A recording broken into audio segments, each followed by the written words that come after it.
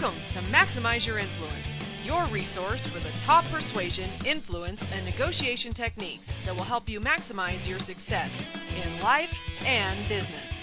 And now, here are your hosts, Kurt Mortensen and Steve Olson.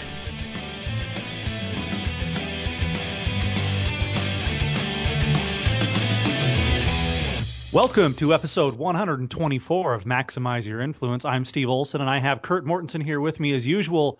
I spent a lot of time digging out this morning, Kurt. Pretty snowy day. How's it down your neck of the woods? Yeah, lots of snow, lots of shoveling, lots of big piles of snow. I'll get out of here. I'm going to Houston. Not going to Mexico like you're going, but at least I'm going to a place a little bit warmer next week. That's not for a few more weeks, but yeah, it's been snowy, and I like to make fun of all my California friends in July. What are you doing living there with all that traffic and those taxes? I mean, you're stupid. Right now, they're not that dumb. I think they got it all figured out. Yeah, after the seventh day of shoveling, you're like, okay, done. Yeah. Well, the clock has rolled over to February officially, and that's good news. We're maybe in the home stretch. You never know. No. I'm doubting it. But hey, you can have your hope if you want. I'm saying no. There's just something to be said for January being over with. January and, well, February. You've got your Mexico trip as a light at the end of the tunnel. Yes. We still got some winter going. I don't know, when's the groundhog come out? Is that March? That's tomorrow. Groundhog is supposed to come out tomorrow. Oh, yeah. All right. I didn't know it was that soon. Well, we'll have to update the listeners next week on the official groundhog news. I do find it troubling how seriously some people take the groundhog. Puxatawny, Pennsylvania. I've been there. I've seen the groundhog. It's quite the event. It changed my life. It really did. It's in Pennsylvania? Yeah, Puxatawny, Pennsylvania. You got to get there. That's like New York, Chicago, Puxatawny. What do you want? Look, with the places that you go, it doesn't surprise me. That's right. I'm just glad you're going to Houston, Texas this week. Well, it's a little bit closer than the Middle East, but, we're working on it. Yeah. Everybody, I've been railing on Kurt for these strange cities, which we have now offended by calling strange. That's right. Not Santa Claus, Indiana yet, but what was the one in Michigan again? I forget. Frankenmuth. Frankenmuth, the transplant right out of Germany. And then you went to, what was the one in Arkansas? It was right outside of Goobertown. Thank you very much. Goobertown, Arkansas. All right. We've offended the Puxatawnians, the Goobertownians, and the... I'm not worried about those. We're all about offending everyone. Yeah, that's right. Well, you will see that's going to go to a whole new level today. We actually, drum roll if you want, we have a guest on the show today. Yep. Like us, yeah. Right. Yeah, it's a podcast guest. His name is Tyler Page with the Polite Politics podcast. And we thought it was a very timely opportunity to have him on the show because this week we've got, and I think I've offended Iowa before, the one time that we think about Iowa every 4 years, the Iowa primaries. And people are going to be voting. And there's been all this political propaganda and persuasion and stuff going on out there. So we thought we might approach this from a little bit of a political angle as far as persuasion is concerned. We've got Tyler on the line. How you doing, Tyler? I'm great. Thanks for having me on, guys. Yeah, we're glad to have you. Can you just give us a quick crash course on the podcast, what you're trying to do, what the podcast is like? I just don't like our media, to be honest with you. I don't think that our news media speaks to the average American. I think they're either talking to themselves or they're talking to a small group of people who are ideologically aligned. So Fox News just speaks to Republicans, MSNBC just speaks to Democrats, CNN just is stupid. And so the thought is instead to provide a podcast once a week, 30 minutes, just tell people what they need to know. What's going on? Here's what Republicans are saying. Here's what Democrats are saying. Here are the value conflicts in what's actually being discussed. Now, you make your decision. I'm not going to tell you what to think, but the thought is that we strip out the yelling and we strip out the stupidity and we just try to honestly tell people what's going on in the world. Well, that's pretty cool. I want to thank you because I never thought we'd get CNN on our list. Stupid CNN. Finally offended those guys. It's about time. Right? Yeah, it is about time. Well, that's a good intro. And Kurt wants to lead in a little bit into how we want to approach this. We are equal opportunity offenders. So, Kurt, tell the audience what we're going to talk to Tyler about today because he's uniquely qualified to discuss this. Sure. And, of course, our goal is to offend as many people as possible. And this might be the most highly offensive show of all time.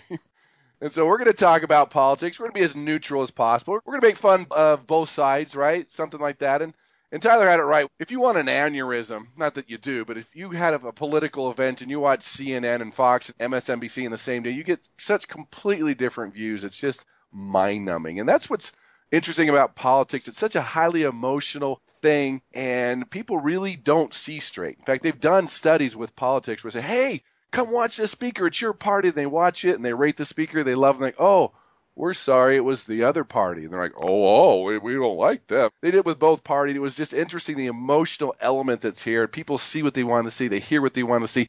They ignore what they want to ignore, as we're seeing in all politics, and it gets really interesting. So we're going to have some fun talking about blunders and ninjas, what's going on in the world of politics, because that's Persuasion 101. It's an interesting aspect of persuasion and influence and how they navigate the waters, how they use polls, public opinions.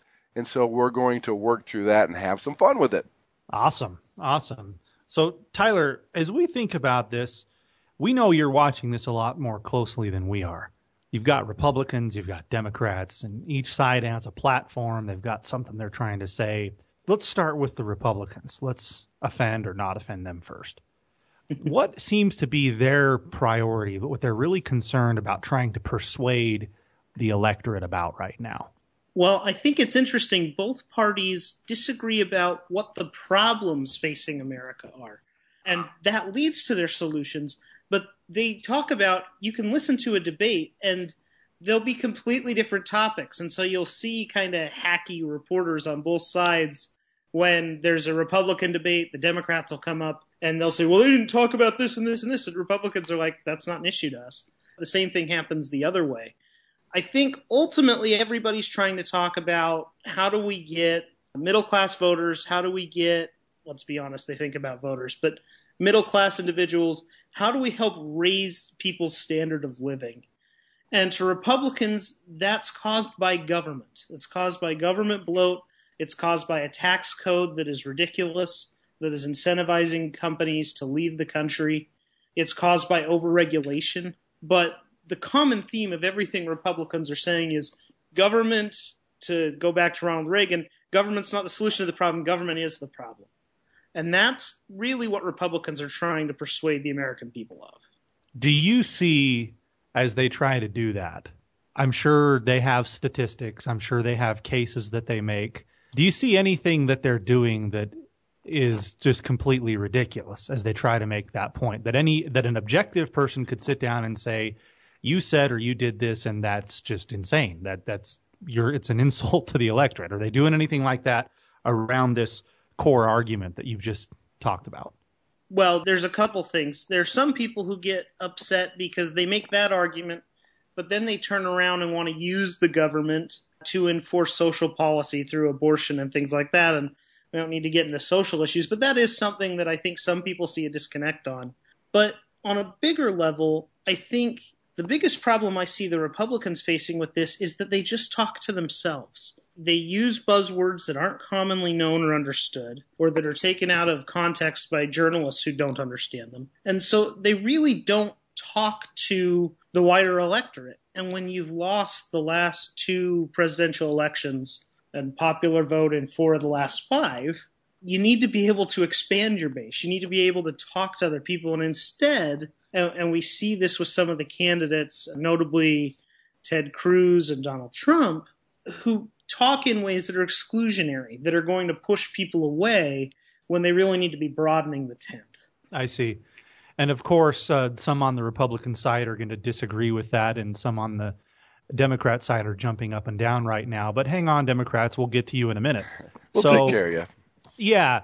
And that's really interesting. On our show here, Kurt and I constantly talk about, in the world of persuasion, one of the biggest mistakes that persuaders make is, like you said, talking to themselves. They're persuading others like they want to be persuaded, and that's what's going on with the Republicans here. Instead of trying to get down into the electorate and see what are their problems, what are their concerns, they're trying to tell them what their concerns are instead of learn them. Is that what you're saying? Yeah, absolutely. And I think the issue they run into with that, I mean, you guys talk about it all the time, is they never expand, and they look crazy. Some of them are crazy. Some of them are not. Some of them are explaining really critical ideas that they really believe in, they just persuade very, very poorly with it. I've got a quick question on that. It's kind of interesting when you look at corporate and the type of persuasion influence we talk to, the negotiation, the business world, and then you've got politics. And it's really interesting that Public Relations 101, you don't really go out there and rip the competition. You don't make fun of the other companies in your space. But for some reason in politics, it's okay to attack and get mean and get down in the mud with somebody. But we don't do that on the corporate or business side. Can you enlighten us on that? Is there an answer to that? Or is that just, wow, that's politics? I think the difference is that politics is a zero-sum game. Republicans can't win seats in the House of Representatives without Democrats losing seats. Whereas in business, when I've worked as a businessman, and I know you guys know, we're all about expanding the pie. Okay. And occasionally there will be sharp differences, right? Coke and Pepsi, very in a veiled way, will trade barbs. So will certain products, things that are zero-sum. But politics is purely a zero-sum game. And so ultimately, the Republican nominee and the Democratic nominee this time can't both be president. To me, that's probably the difference that makes it a little sharper elbows, so to speak. Kill or be killed, right? Yeah. That's what it is, and that's what it feels like a lot of times. Now, I wanted to get to Democrats in just a second, but I can't resist asking because Kurt and I are a little bit taken by this. What's up with Trump? I feel like this is a lot different than things have been in the past. What is he doing? He's not doing it the way that people usually do. Right. Some people are quite taken with him. What is he doing that's right?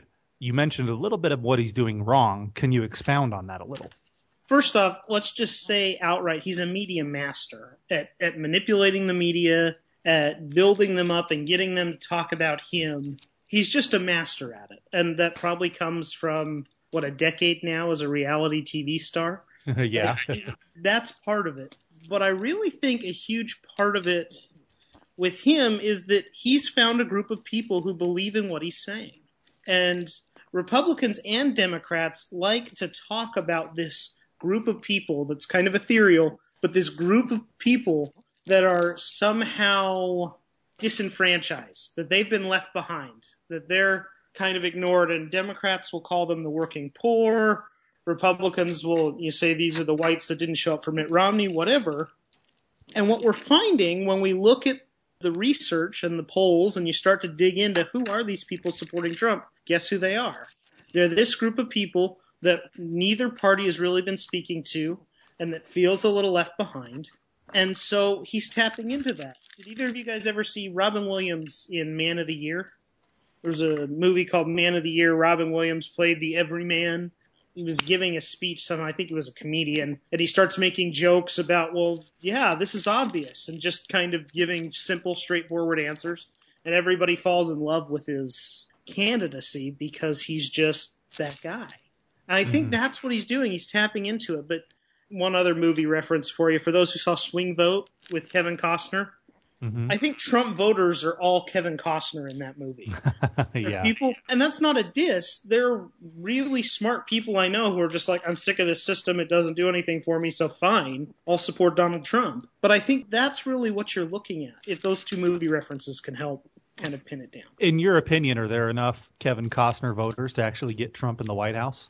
No, Okay. And that's the thing that what's been interesting with Donald. I mean, look, there is a world in which Donald gets the nomination and then the Democrat implodes, right?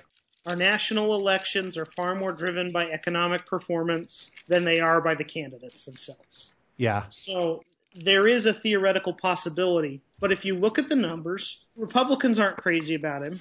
Traditional Republican primary and caucus voters are not crazy about him. And most Democrats aren't either, although a lot of Trump supporters are crossover Democrats. So you look at that and say, the problem is he's appealing to a very narrow part of the country and he's offending the rest of it. And he's not doing anything to broaden his appeal yet.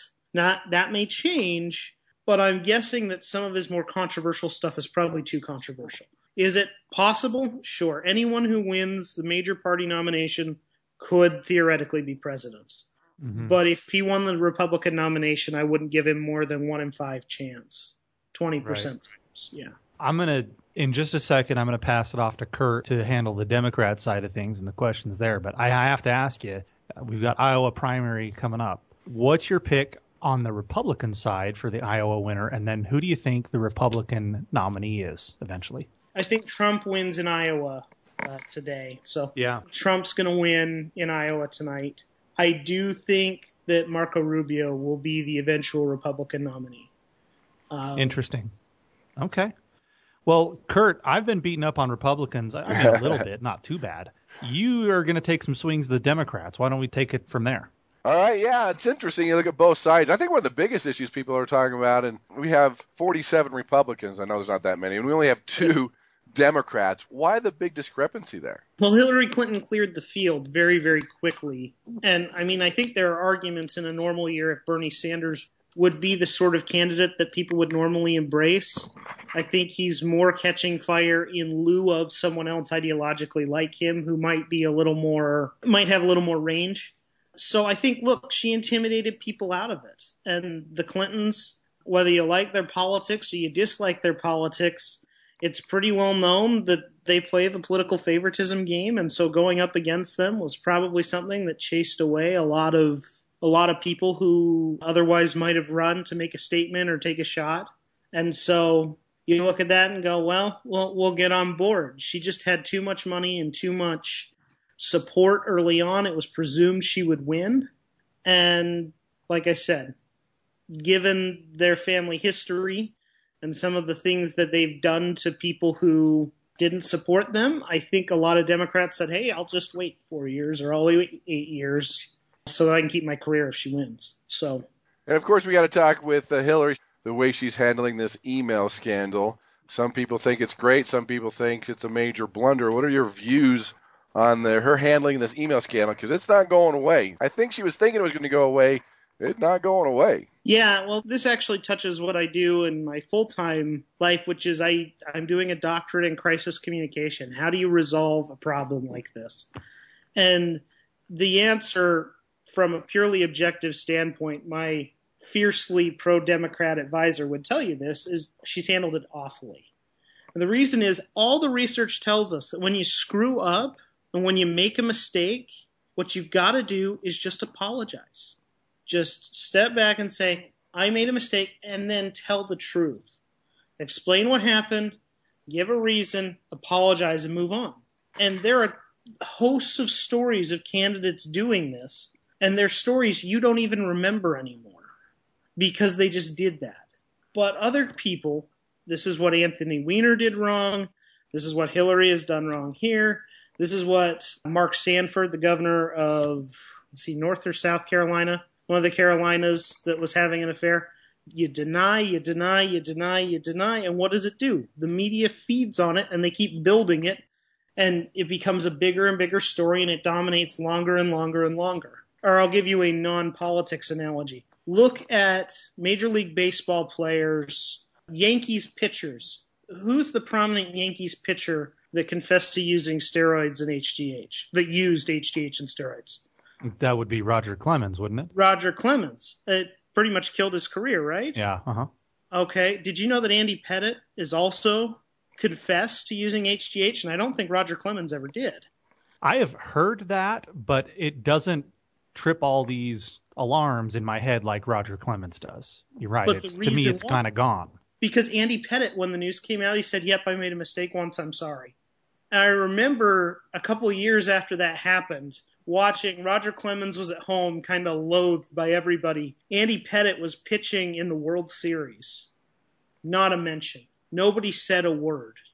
Barry Bonds couldn't come to the plate in a Major League Baseball game without the announcer talking about it. The media is kind of like a dog chasing a car. The car stops, the dog really doesn't know what to do. And, yeah. And so you just can't keep driving away. You got to be blunt about it. And what I would say is crisis researchers across the spectrum, and in academia where I'm at, they're mostly Democrats, are all going to tell you Hillary's handled this email situation really poorly. Just from a persuasive. I agree 100%. I mean, listeners, that's one thing to take to the bank, is to realize that apology is cheap. Even if it's not your fault, it's good to apologize. Just like the car, like the car and the dog analogy, they don't know what to do. And they say, well, don't do it again. And you say, okay, and it goes away. That's true in negotiation. That's true in any type of conflict. It's human nature. I think the best example, the best case study is everyone looks at the Tylenol cyanide case to where, sure, it wasn't their fault, but they recalled everything. It cost them millions of dollars, and they're back on the map. And it's interesting that when you're able to do that and to check your emotions at the door and say, I'm sorry, it was not my fault, I blew it, how people are a lot more forgiving. And I think that's exactly what's happening in this instance. So, well, here's the Homer sound. Yeah. Don't. Hillary Clinton on that she is the Homer, because she could have just owned up. Yeah, I blew it. It wasn't right. But it's just cover up after lie after mistruth. And people are getting tired of that. And that's really hurting her right now. So, Ty, let me ask you, if you looked at both sides, whoever it is, who is the ninja? Well, first of all, we have to have the ninja sound. Go, ninja. All right, so who would be the persuasion ninja? Either side, as far as really doing things right on the persuasion influence side. Well, I think the most recent, and can I cheat and give you two real quick? Sure, we can have a double ninja. Double ninja. The first I want to give to Bernie Sanders, and I want to give it to him. He is in kind of a vicious campaign with Hillary Clinton. You have supporters fighting back and forth, and he keeps coming out, and he has this little talking point where he just says, look, I've never run a negative ad. And he's able to really deflect a lot of, because the Hillary campaign is saying he's being really vindictive and negative. He's going, hey, I've never run a negative ad, and just is able to squeak out of it. I have to give him credit for that, and his ability to really diffuse that issue with just one counterpoint really fast. The other, I would say, very, very timely, the last Republican debate. Remember, Donald Trump chose not to appear, and that puts everybody in a really tough spot, right? You don't want to criticize someone too much for not being there because, number one, it gives them too much credit. And number two, it just doesn't seem right to be beating up on somebody who's not on stage with you, right? Mm-hmm. And so they're in a tough spot, and Ted Cruz just opens the meeting. Look, I'm a maniac. So he identifies himself first. I'm a maniac. Then he points to the others around and says, everyone on stage is fat, stupid, and ugly. And Dr. Carson, you're a bad surgeon, or you're a terrible surgeon. He says, okay, now that the Donald Trump portion is out of the way, let's have a debate. And it was a brilliant transcendent strategy to go above the fray and appear to be above Donald Trump. What did he really do? He just said Donald Trump insults people.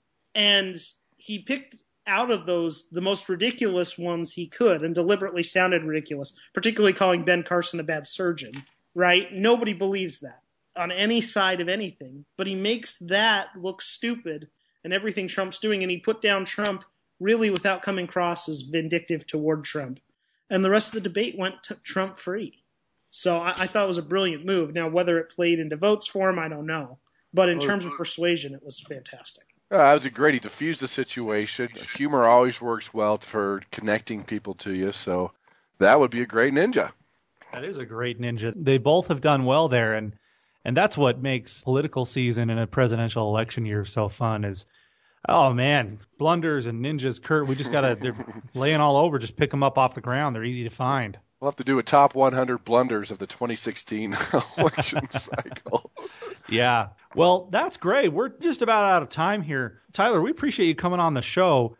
Where can people learn more?